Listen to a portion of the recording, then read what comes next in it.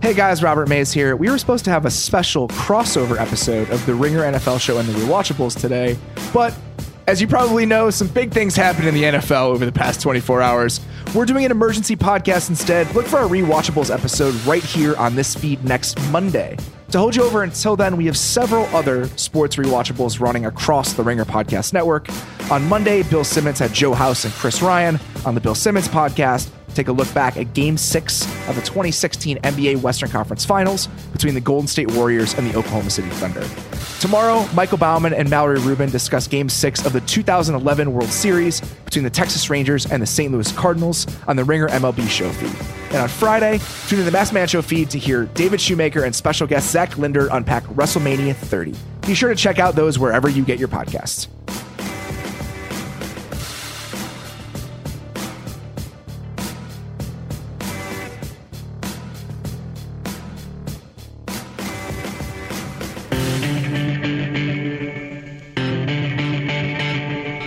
Welcome to the Ringer NFL show. I'm Robert Mays, joined as always by Kevin Clark. How you doing, buddy?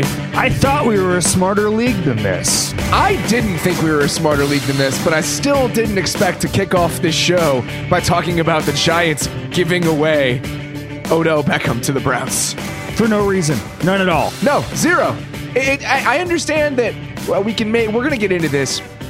You can talk about how the Giants needed to maybe start a rebuild. This is how they do it. That doesn't matter. We're way past that. They could have done it a year ago. They gave Odell Beckham $21 million in cash this year just to give him away. Well, and they also drafted a running back, the shortest shelf life of any position, second overall, less than a year ago. They're going to give Eli Manning a $22 million cap hit. I understand. Yeah, there are so many elements of this that you can say, well, now they're going to start over. The Giants have $26 million in cap space. The Giants do not have the roster to start over. This entire thing, I feel like people are going to do so many gymnastics to try to defend it, and it's really difficult to defend. There was a report, Sportsnet New York had it, that I'll read the quote from a source. He'd become too much of a pain in the ass, and there was a real fear that eventually it would get worse. So you're essentially giving away your best player for 45 cents in the dollar. I can't really figure out the exchange rate there because there's a real fear that eventually it would get worse. Let's not talk about eventually. Let's talk about immediately. You know who's much worse? The Giants. Now. Not Odell Beckham's attitude or whatever. And by the way, I'm not even sure. Odell Beckham's work ethic has never been in question. He works his butt off. I mean, I have a million anecdotes about that. It's just, I don't understand it. They don't like him because every once in a while he punches a net and he gets mad at Eli Manning. By the way, when he threw that touchdown last year, it was the longest air yard touchdown by the Giants in almost a year. So when he says Eli Manning can't throw down the field, not only is he correct in his criticism, but he himself can throw it further than Eli Manning.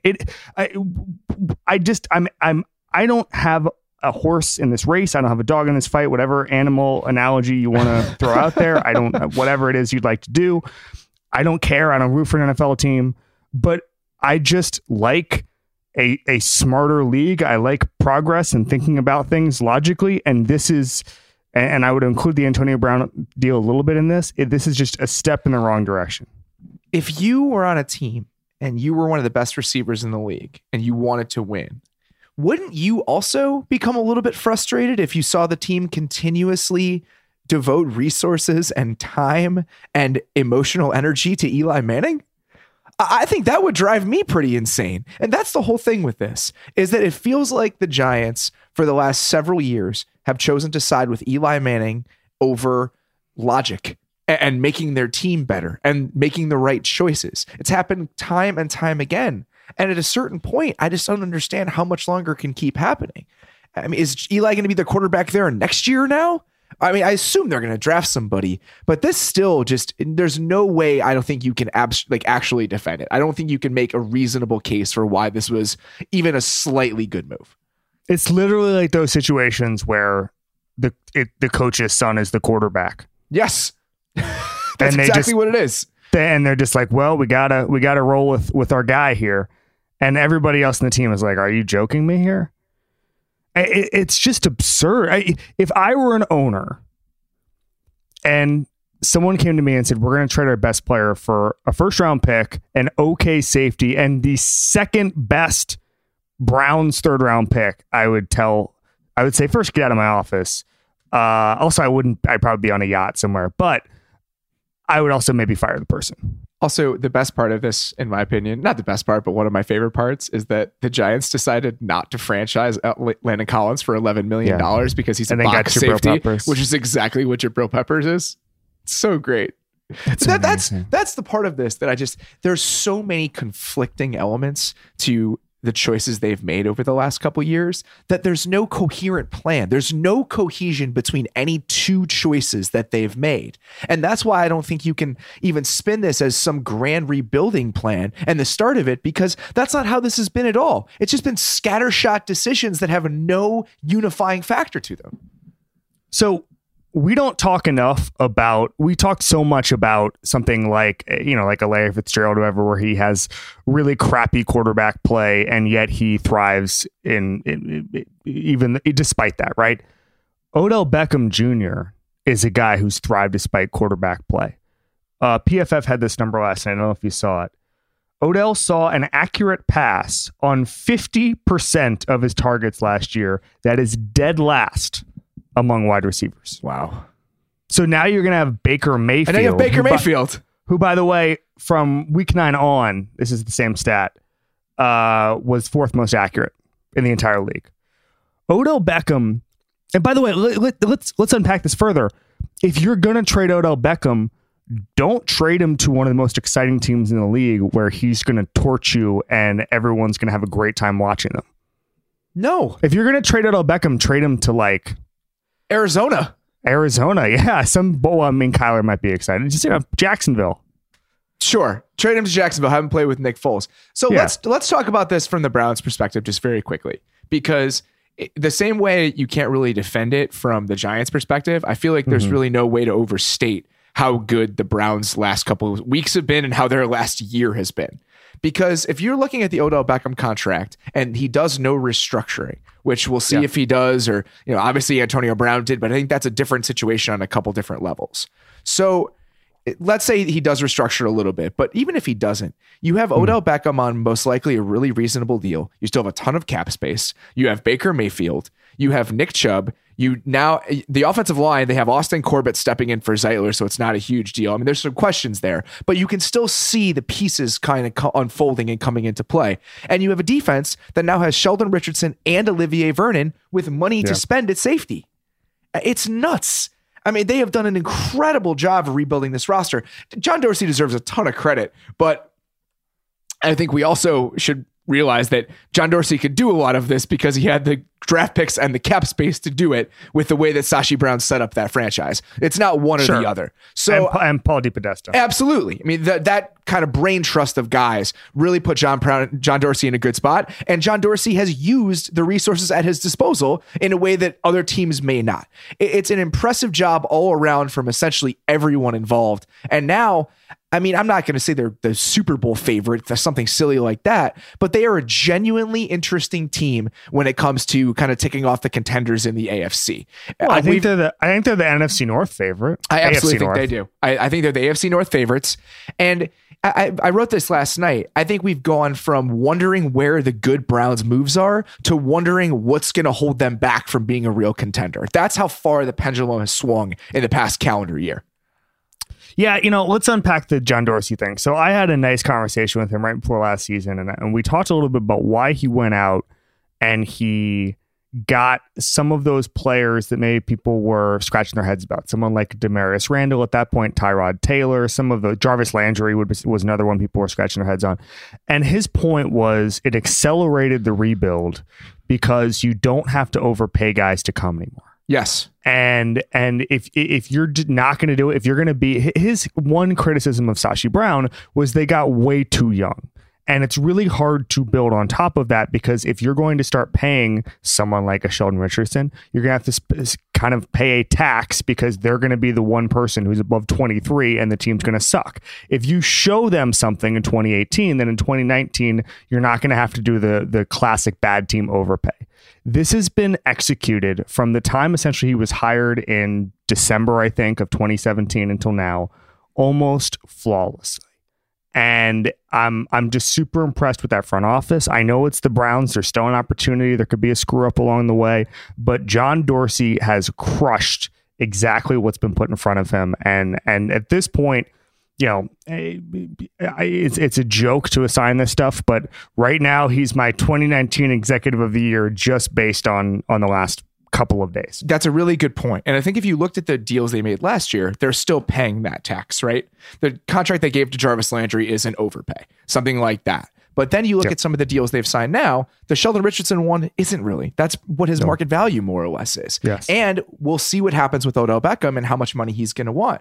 A year ago, them trading for Odell Beckham probably comes with Odell Beckham saying, fuck this. I have no interest in being here. And this may have pulled at Antonio Brown and just been like, I'm not going. Yes.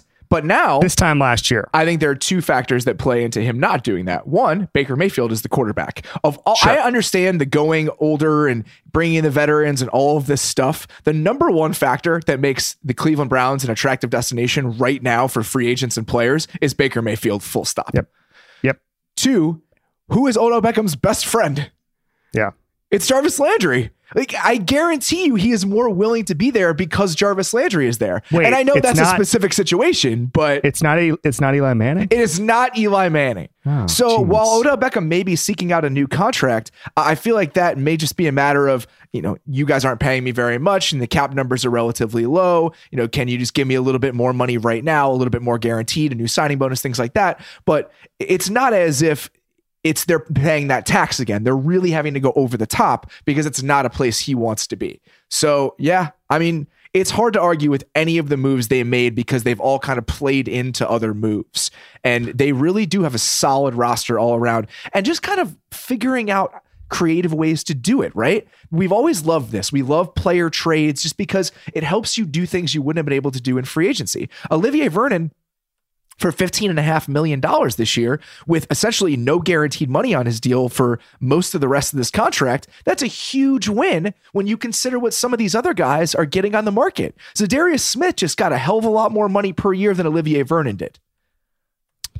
I'm intrigued to see when we talk about the Odell trade or the Odell contract rather, I'm intrigued to see how much Antonio Brown change the game as far as just saying we're not adding years, we're just adding money. Yeah. And how often now that's going to happen, how often that players are just going to say, you know what, the market's changed and now I want more money. And I think which isn't unreasonable. Can do that. No, of course not. I mean, I saw a point I've tried to make it and I'm just not articulate, but Greg Rosenthal said it the other day. It's so odd that when you start thinking about the NFL free agent market or NFL player market in general, the mid-tier players have to set the market because they're the only ones who ever reach free agency. And so then the star players see the free agent market and then work off of that.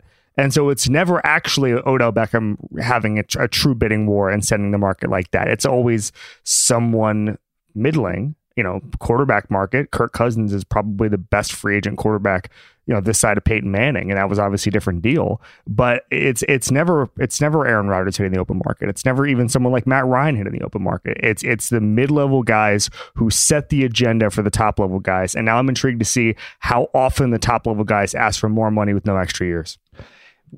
I think that's still relatively new though, because this year even feels like a slight departure from what we've seen in years past.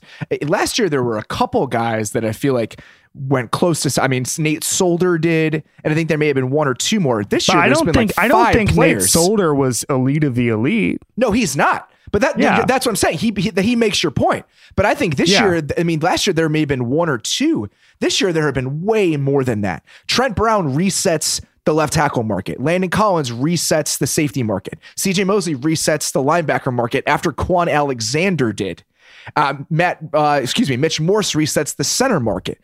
Juwan James resets the right tackle market. That's new. That doesn't happen every single season in free agency. I feel like a couple years ago, remember when all those wide receiver deals were getting handed out and Julio and Dez and Demaryius Thomas got all of those contracts kind of in succession?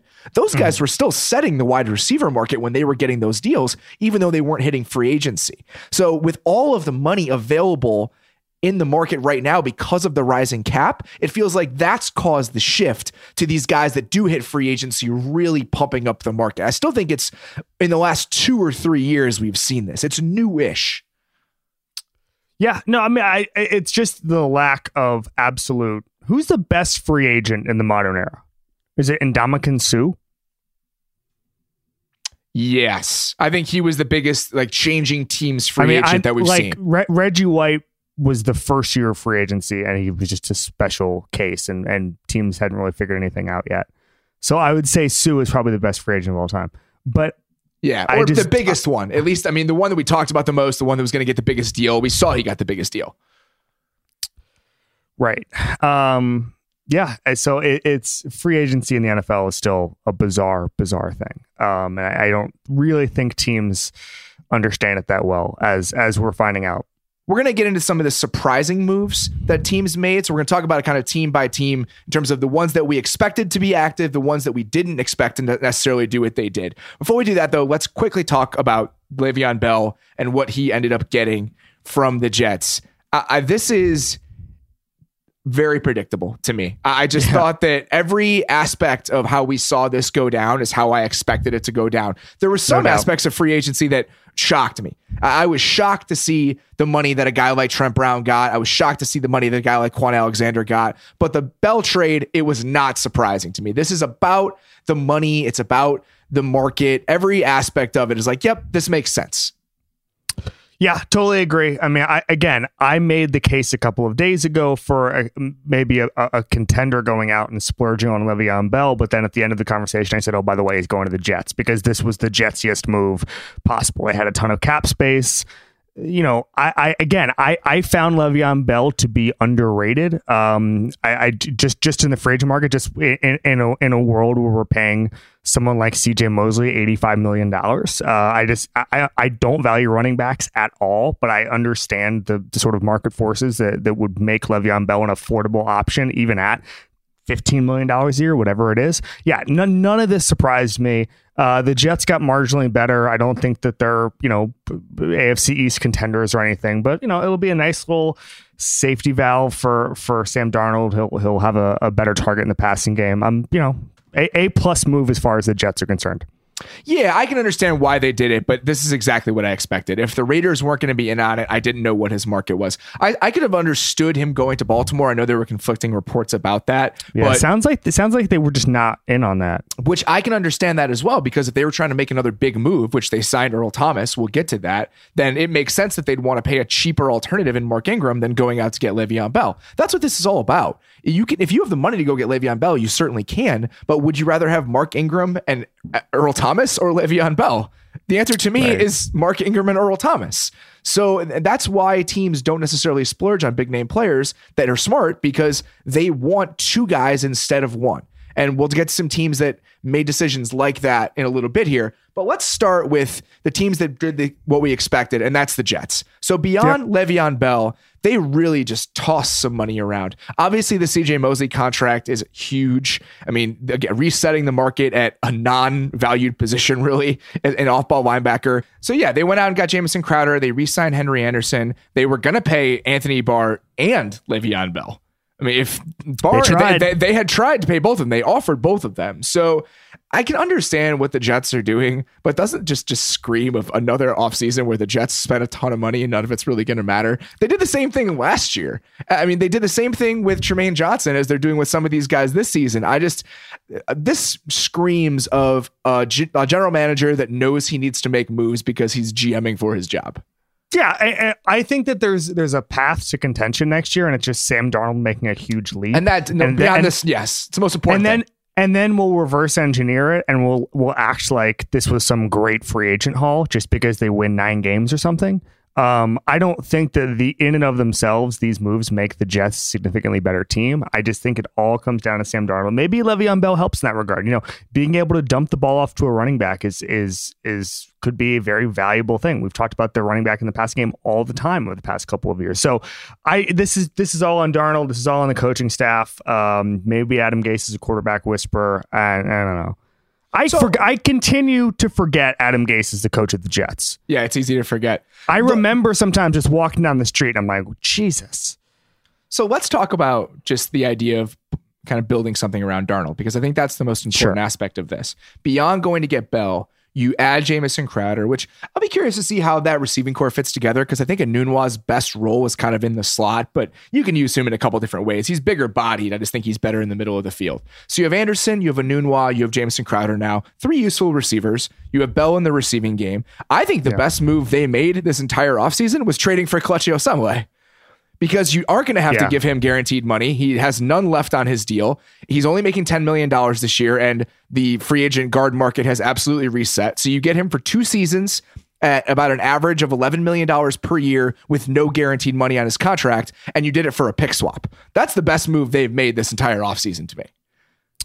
I think that those sort of low-key moves are a much better approach to free agency than giving CJ Mosley $85 million. Yes, sir. I'm with you on that. The second wave of free agency / even though it wasn't that / sort of those trades for guys who are already under contract, the Olivier Vernon thing, I think falls into this a little bit. Yep. Guys who are later in their deal where it's more of a bargain.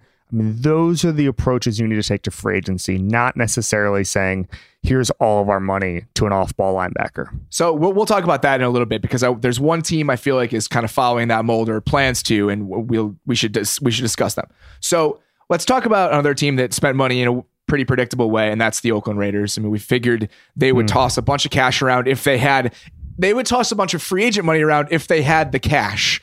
And it seems like they probably did, because beyond going out and getting Antonio Brown, they also gave Trent Brown a market-defining contract as an offensive tackle, $36.79 million guaranteed, 4 years, $66 million for a guy that got traded for a bag of balls last year, which that's always what you want in free agency. The guy you could have gotten for nothing is the guy you want to give $16 million a year. Why don't we take the guy who the Patriots developed for no money?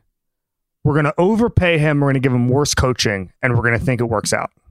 So I want to talk about the Patriots for 2 seconds, because you said some stuff yesterday that I sort of disagree with. Oh, here we go. I think that you can absolutely look at the Patriots model and say, let's try to do that. But I think there are so many aspects of how the Patriots have built their roster that are not replicable in other places. It's not just Tom Brady. We discuss this all the time. Tom Brady's making $15 million, but you've got all these guys on rookie quarterback contracts making half that. I will say, would you rather have Tom Brady at 15? How much more valuable is Tom Brady at $15 million than Jared Goff, Carson Wentz, Mitch Trubisky, Deshaun Watson, any of those guys at $7 million? I wouldn't throw Trubisky in there. Start again.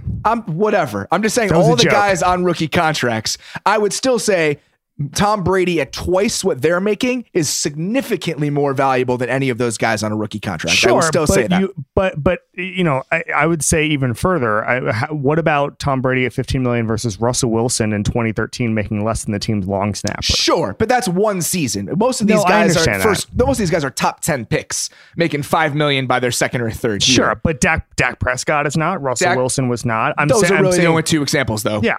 No, I mean, you hit on a mid-round quarterback. That's the example. No one hits on a mid-round quarterback. This is separate from this. When I say the Patriots model, I'm Tom Brady and Bill Belichick make the machine go. The Patriots were dead last in rookie money and rookie snaps last year. Dead last.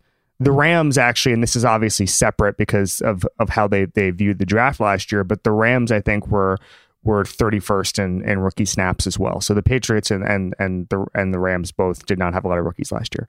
What the Patriots cornered the market on last year was what Over the Cap calls low contracts. And those are guys making $4 million. That's Julian Edelman. That was Trent Brown. There were a ton of guys last year who were in that $3, $4, $5 million sweet spot. That's actually a little bit down from a couple of years ago. A couple of years ago, as I discussed in the podcast last week, what they had done was cornered the market on guys who were making 8, 9, 10. And I just feel like that is the sweet spot. Finding the guy worth $4 or $5 million, or if you want to go up to 8, 9, that's fine.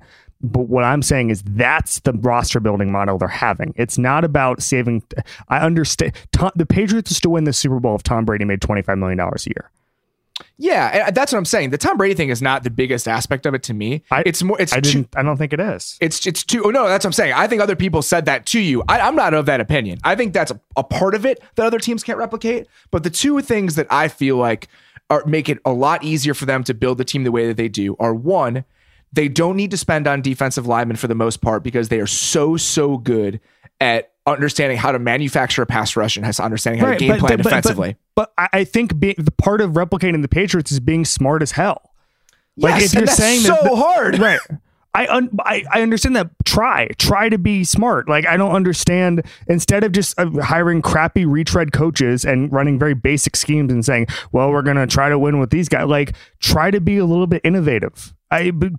Devote all of your resources to outsmarting the other person. Look at your defensive game plan and try to come up with a new one each week, like the Patriots. The Patriots basically design a new team every single week. They will change schemes entirely from one week to the next because they're really smart.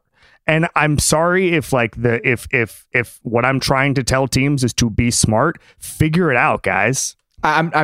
I think that teams should be more like the Patriots, or try to be. But I think that devising those game plans and making them as good as as the Patriots do every single week probably isn't going to happen. There's a reason that Bill Belichick is Bill Belichick. You should do more things to be like them, but I do think it's hard to replicate. And the other side of it is... But teams are going the exact opposite way. Sure, you shouldn't do that.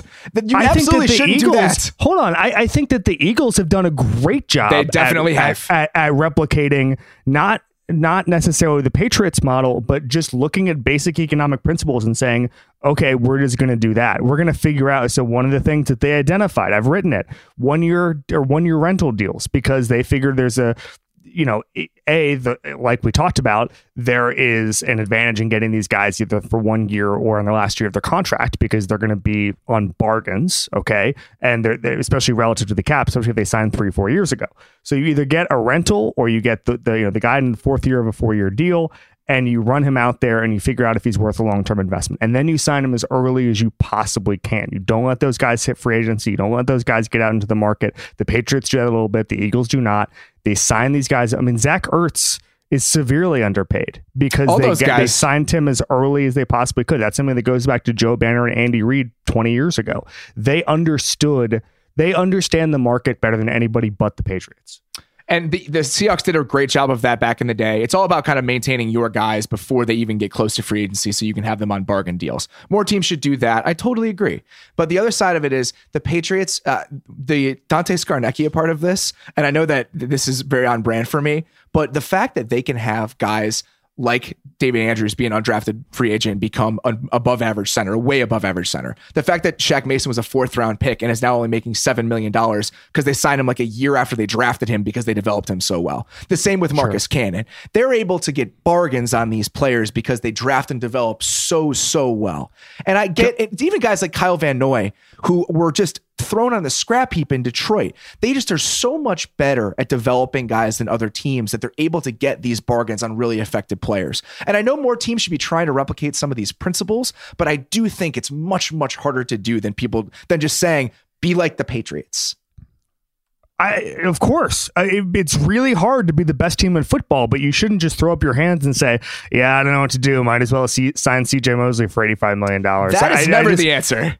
I just think that there are a lot of things NFL teams don't do that are very simple. If you think Dante Scarnecchia is so important, why not call Dante Scarnecchia and say, we'll give you $6 million a year to be our offensive line coach? I don't think he'd leave there for $10 million a year. Okay, I think he would. But I mean, he retired a couple years ago. That's what I'm saying. I don't think he has any interest in going anywhere else. I'd be very surprised. He literally left the Patriots to go do nothing. So like, he has obviously open to the idea of leaving. So if I was like, okay, instead of signing Trent Brown for $1 trillion, I would just call Scarnecchia and say, create the next Trent Brown for $6 million a year. That's what I would do. I would never dig into free agency in a lot of the ways that these teams have. I mean, You look at stuff like, what the Bears did last year. I liked a lot of those deals because they weren't these market setting contracts. I'd never want to be in that version of free agency, but I do feel like there's a way to go outside of your team to make decently big splash signings that don't necessarily have to be dumb. The Patriots 2 years ago made Stephon Gilmore the highest paid cornerback in the NFL. They do this kind of stuff every once in a while. They also couple with really smart choices. They let Malcolm Butler walk as part of that. And that's the Patriots' point. The point is not to overpay Malcolm Butler. It's to find a better version of Malcolm Butler and pay him and have 1 year of Malcolm Butler on the cheapest possible contract. There is a way to be more like them, but I do think that they have some proprietary ways that they do things, just in the sense of how well they develop players, how well they identify talent, that kind of stuff. No matter what you want to do in terms of building the blueprint of who you want your franchise to be, they're always going to be so much better at some of these things that you're going to have to be a little bit more creative elsewhere if you can't replicate that. That's all I'm saying. You can't just do it beat by beat because there are elements you're not going to be able to do. And sometimes you're going to have to be a little bit creative in other areas. That's it. That's all I'm saying. Yeah, I just think that there's a huge gulf between what the Patriots do and what 27 or 28 teams are doing. And I feel like if every other team woke up and said, let's be more like the Patriots. I mean, the damn Lions were Bob Quinn and Matt Patricia just asleep for every single meeting that they were in the entire time they were in Foxborough? You don't like the Lions signings? That what you're trying to say? I don't understand how you hang out in Foxborough for that long and don't learn any of the lessons. The theory that in football, I've actually heard it from people who work in Foxborough, is that the do your job thing is so drilled into you that literally you're saddled with only your job. So no one actually sees the whole picture, right? Like if you're the defensive coordinator, you don't actually, get a great education in personnel, something like that, right? And so I can maybe see the argument there that they just don't see the whole New England picture. But how do you not look around or read an article or read those Michael Holley books that are really good about how the Patriots built themselves into a dynasty? Figure it out, boys. I feel like I understand that the Lions have spent a lot of money. I have no problem with the Trey Flowers contract.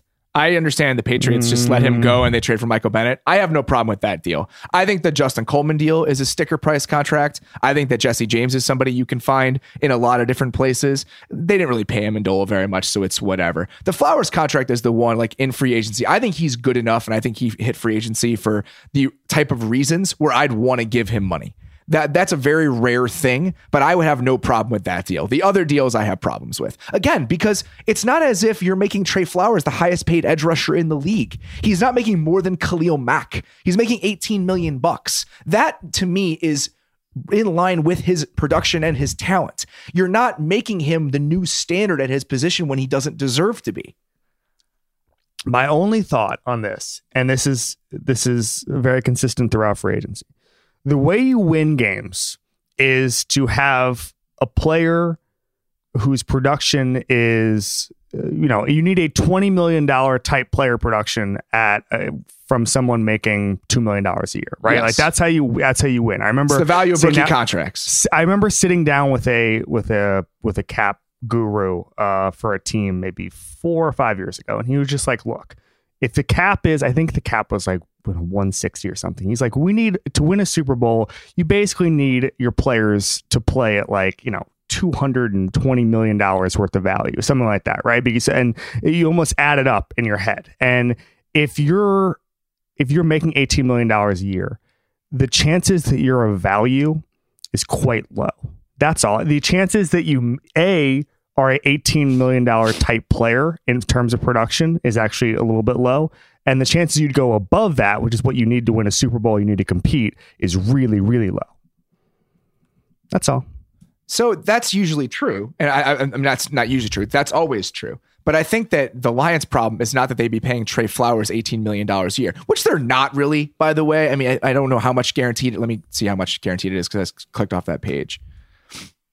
The Lions' problem is that Matt Patricia's their head coach. So the Lions' problem is that they have several problems. It's $40 million fully guaranteed at signing for Trey Flowers. It's $20 million over 2 years, most likely, if you play it out. That's fine. If you pay an elite pass rusher $20 million a year, you're not going to regret doing that. Detroit's problem is that they're paying the highest coming into the season. They had set the right tackle market for Rick Wagner, who has been fine, but he's not great. And they're paying Matthew Stafford $30 million. That when you're stacking up these mistakes, that's the concern. I don't have any problem with the Trey Flowers signing, but I do have problems with a lot of the ways the Lions have spent their money in the past.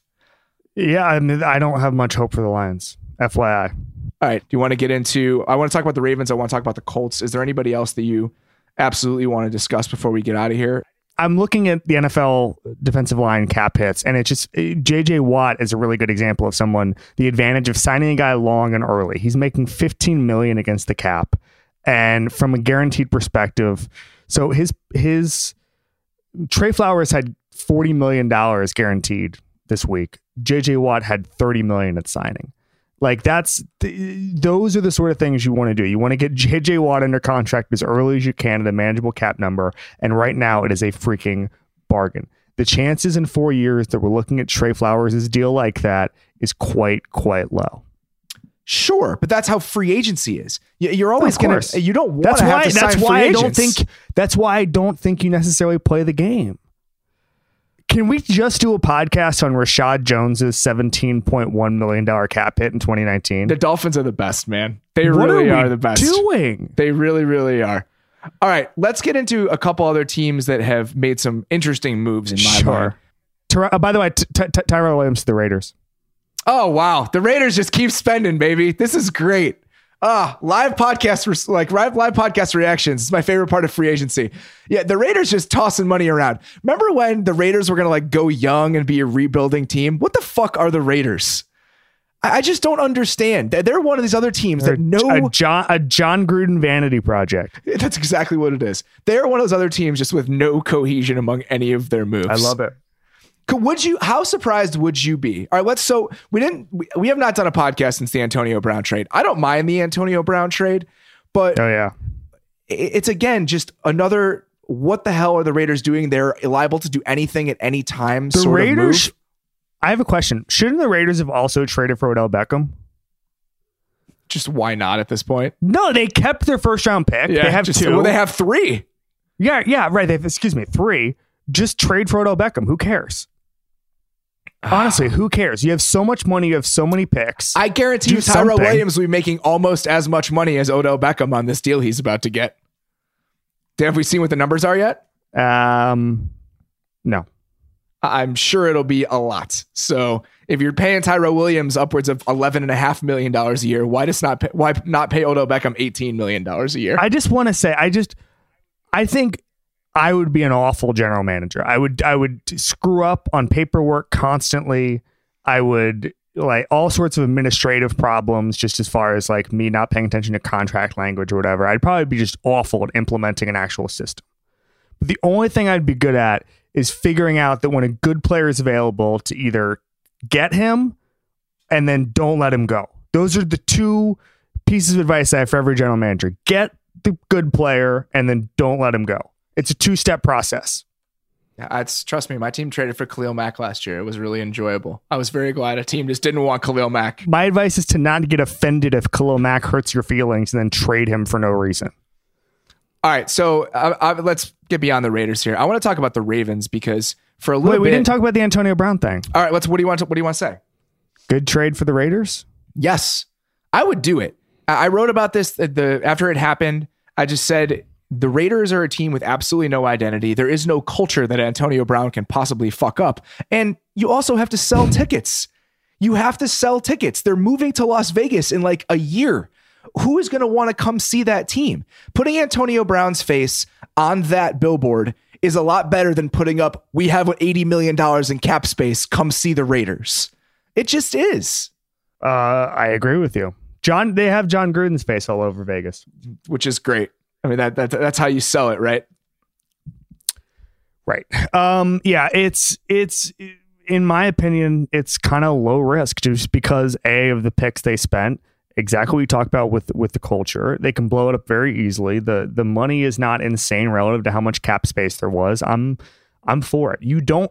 Those types of guys don't come around a lot. They don't. You know, the thing with Brown, again, like Beckham, his work ethic is not really in question. Okay, he pegged Big Ben with the ball and then left practice. I'm sure that's not what you want, Robert. That was, I would say that it's not like he doesn't work out or he's out of shape or whatever. I mean, I saw this a couple of places and people were like, when he said he doesn't need football, that's a big red flag. Actions speak louder than words. I mean, I remember having to wait like an hour to talk to Antonio Brown after a training camp practice maybe 2 years ago, because he was the last guy on the field just working with the jugs machine, and he would run in place and catch the ball with one hand or whatever. I mean, he was doing things on a jugs machine I've never really seen before. He would have, this was last year, he would have a guy draped on him while working on the jugs machine just so he could figure out the different angles. I mean, the same way like Phil Mickelson talks about this a lot in golf, and I'm not comparing those two athletes because Phil would never have that mustache. But but just as far as the science of it goes, like Phil's whole thing is like, I want to be able to hit a shot because I want to know what it feels like, and this wind, this angle, whatever. And Antonio Brown kind of does the same thing, where he literally wants someone to drape his, three fingers on his right hand so he can catch it with his left. Like, he just wants to know what that feels like so he can figure it out. And so I think that's the most important thing for me, is that Antonio Brown just works his ass off. He's gonna show up. He's gonna be fine. Maybe he'll yell at Derek Carr a little bit, but like, you have to get over that stuff. So let's move on. Let's talk about one more move that we expected to happen. Nick Foles goes to the Jaguars. No, I mean, so I know that there's been that kind of idea. Mike Garafolo said this, and I can understand that Jaguars believing this, that they had to give Nick Foles that type of contract in order to make it seem like he was the man in the locker room. He was the unquestioned guy. If they gave him $18 million and didn't sign a quarterback, wouldn't have that accomplished the exact same thing? Yeah, dude, I don't know what that was. I thought the Nick Foles deal was going to be for significantly less. So did I, because they weren't negotiating against anyone. And if Nick Foles ends up being a very good quarterback, and the Jaguars are significantly better on offense and everything else, we're not going to worry about whether it was 18 million or 22 million a year. But these things have consequences. By signing Nick Foles to 22 million, you have to cut your right tackle. So now you need a right tackle. It just doesn't happen in a vacuum. Any team can open up this cap space to make a huge splash move like this, but you also have to really give up things in other areas of your roster. It doesn't just happen. Yeah, I just don't. I feel for the Jaguars because they had an incredible window that they could have taken advantage of last year. Do you think there's any hope for the Jaguars in 2019? I think there's some hope, but I don't think there's a ton. I just think he's going to be much better than Bortles. It's a good division. That's the other side of it, is that you would easily say that they're the third best team on paper right now after Indianapolis and Houston. And then there's that element of the Titans being pretty decent. I liked a couple of the Titans signings. There are no easy games in that division. Yeah, it's a shame. I wish the Jaguars had done better with that defense. All right, so let's run through a couple that were a couple teams whose moves were a little bit more surprising very quickly here. Baltimore lets CJ Mosley go. They let Zadarius Smith go. They cut Eric Weddle. And it's like, all right, what are the Ravens doing? And what are we doing here? And then the Ravens come back a day later and they sign freaking Earl Thomas, which we should just know at this point that, I mean, I know Ozzie Smith isn't there, but that team is so good at maintaining. Excuse me, Ozzie Newsome. If Ozzie Smith was the man, could you Ravens imagine GM, Ozzie Smith? that'd be great. So they do such a good job of maintaining that defense, and we should just trust them with that side of the ball at this point. I mean, they're going to need to kind of upgrade their back. They were, after losing so much pass rush stuff with Terrell Suggs as well, they were going to need to upgrade their back end. Is there any better way to upgrade your back end than by signing Earl Thomas? They now have Earl Thomas, Tony Jefferson, Jimmy Smith, Marlon Humphrey, and Tavon Young as their corners and their safeties. That's pretty damn good. I love the Earl Thomas signing. It's amazing. In. It's such a smart move by a smart organization. Again, that's why they stay good on defense. Warren Sharp had some stats. When Earl Thomas was on the field from 2016 to 2018, remember, he was the top ranked. Was he the top ranked by PFF in defensive player at the time of his injury, or just safety? Because I feel like he was. It was up there close to both. Defensive player. I mean, he was above like 90 to 91 or something like that. So when he was on the field, last 3 seasons, 81 passer rating, number 1 in the NFL, 6.8 yards per attempt, number 4 in the NFL, 47% success rate, number 2 in the NFL. When he's off the field, 100 rating, which is 30th in the NFL, 7.9 yards per attempt, 29th in the NFL, 51% success rate, 25th in the NFL. There is just a massive on and off difference. It's unbelievable.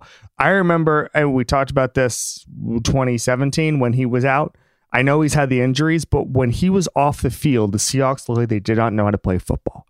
It was unbelievable. He was the backbone of the Legion of Boom. I don't think he probably got the credit that he deserved, even though when I say that, I mean, everyone knows he's elite. I think that there was a time where he might have been the best player in the NFL. Yeah. I don't think that's a stretch whatsoever. And I know he's had some health issues lately, but I absolutely would have taken a flyer on him. The idea that the Niners were more apt to use their cap space to sign and trade for D Ford and go overpay for Quan Alexander rather than going out and getting Earl Thomas and overpaying to get Earl Thomas. That's just so surprising to me because I would have just paid it. I would have given him more than Landon Collins or Tyrann Mathieu got and just say, fuck it. He's better than both of them.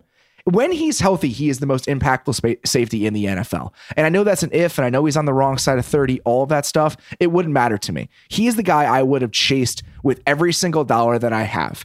And that is why the Ravens are a good team. It's why they're consistently competitive and why their defense is consistently good because they do this stuff all the time. The Weddle signing was the exact same thing. He's not even 30. He's not even 30. He's going to be 30 this season. This is going to be his age 30 season. Yes. But the Ravens do smart stuff like this all the time. They're going to get him on a deal that is so palatable that it is going to look like a bargain as soon as he starts playing again. I absolutely love it. By the way, the Rams getting Eric Weddle for $5.5 million when we've seen what the safety market looks like, that is a steal. That's one of the better deals that anyone's made. Go get the guys that were cut. It's always going to work out well because they don't play into your comp picks and you're probably going to have to underpay them. So another team that went out and I just talked about a couple of their moves and got a big time safety and kind of decided to forego their pass rushers was the Kansas City Chiefs. I don't know how well this is going to work out, but I'm curious about it. I think that they saw what they were on defense last year with Justin Houston and D Ford. Said it doesn't matter how good our pass rush is if we don't have anybody on the back end. And now they've started to spend some money in that area, which we'll see how it works out. But I like Tyrann Mathieu and I think he's a good player. I just don't know if shipping off both of your guys and choosing to say we're only going to invest in the secondary. I don't know how smart that is. Yeah.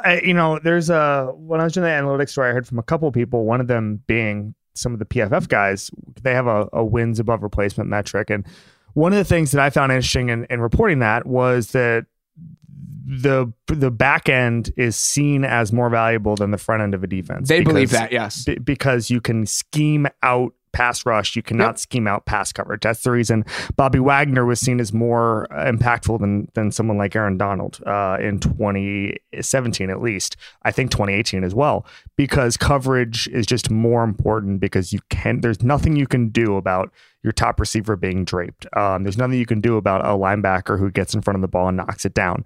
It's really easy to sort of it's not easy, rather. You can change your whole operation and do it, but you can scheme away someone like Khalil Mack. You can change everything to do that, but you can do it. You cannot do that with the back end.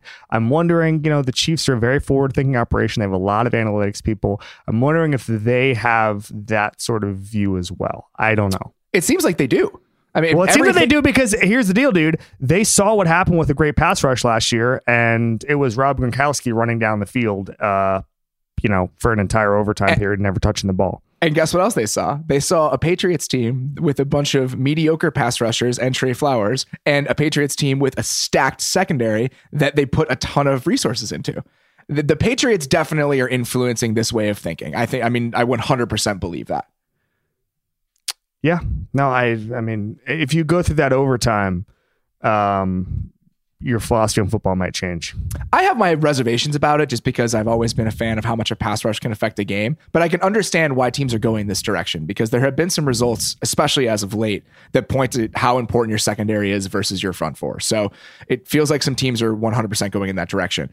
All right, let's talk about the Colts very quickly. They had over $100 million in cap space. They haven't really done anything outside of signing Devin Funchess to a 1 year, $13 million deal, which I know that's a lot of money. Who cares? It's 1 year. They have $100 million in space.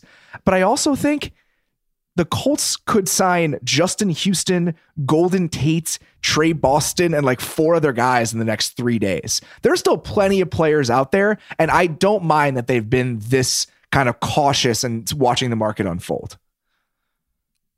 Funchess deal kind of sucks, dude. It's fine. I don't mind that. For 1 year, who cares? Yeah, it's fine. Whatever. I mean, it's that deal is fine to me. He's a tall target for Andrew Luck. What are we doing? What do you... If they go out and sign Timothy Mozgov if you want height, like what the hell? That deal is fine to me. When you have $100 million in space and it's a single season, I don't mind contracts like that. The money has to go somewhere, and they still have tons of flexibility. It's not great, but as long as deals that don't tie up a ton of your future cap, I'm always okay with those. All right, let's very quickly kind of rapid fire here. Couple contracts you like before we get out of here. First of all, the Eric Weddle deal, I'm totally with you. That's how you get bargains. That's the type of thing where we're going to be saying, why was this guy available? I think the Tyrann Mathieu signing is in the same way. Is we're going to be asking ourselves why he was available. I understand it's not the sort of seven million a year deal that it was last year, but I think that with the way the cap is now, $14 million is not so bad. I think there are some people in that Houston building that are very upset right now. Yeah. They wanted him back. And I think that there are some people in that building that are not very happy. I mean, no one should be happy. You know what deal I kind of like? The Saints bringing back Teddy Bridgewater. Yeah, I thought that was going to happen. He seems like a guy who's thoughtful, who understands kind of just the chessboard as it exists, and being the backup in New Orleans is much better than going and being the starter in Miami, no matter what the money difference is. Malik Jackson, even at $10 million, I think that's a nice pickup. Yep, I think that's a good one. A couple more that I liked. Matt Paradis to Carolina, I think is great. 3 years, $30 million. Yeah. He's a very good player. For him to make less than Mitch Morse when he's a better player than Mitch Morse, I like that. I think Jordan Hicks, 4 years, 34 to Arizona, when you consider what guys like Quan Alexander and CJ Mosley got, is a good contract. Mm-hmm. Adrian Amos to Green Bay hurts my heart. It's a really good deal for the Packers. Again, you look at what other guys in the market got. It gets significantly less, $9 million a season, only $12 million guaranteed. He is a really good player. I just had a stroke. Evan Silva said that on ESPN, Jordan Renan, who does a great job, said that the Giants will transition to a Gettleman preferred run first attack. Yes, let's do this. God, this sucks. Oh, they are the worst. They are so bad. I don't know what's going on. All right, a couple deals that I did not like, just again, very quickly. The Bears contract for Buster Skrine is indefensible. To give a slot corner $5 million a year and $8.5 million guaranteed, who no one wanted and was terrible last year, I will never, ever understand. Billy Turner getting the amount of money he did from Green Bay to be a guard, I guess. That's a spot where you don't need to overpay, considering how well they've drafted and developed there. That's silly to me. Those are really the two that stick out in my mind. I think that there's so many overpays elsewhere, but even those that they're not the huge contracts given out, but I still don't understand them. I don't even want to talk about football anymore. All right. We don't have to talk about football anymore. We'll be back, though, talk about way more ridiculousness from free agency. As always, thank you for listening to the Ringer NFL show on the Ringer Podcast Network. We'll talk to you later. Thanks, guys.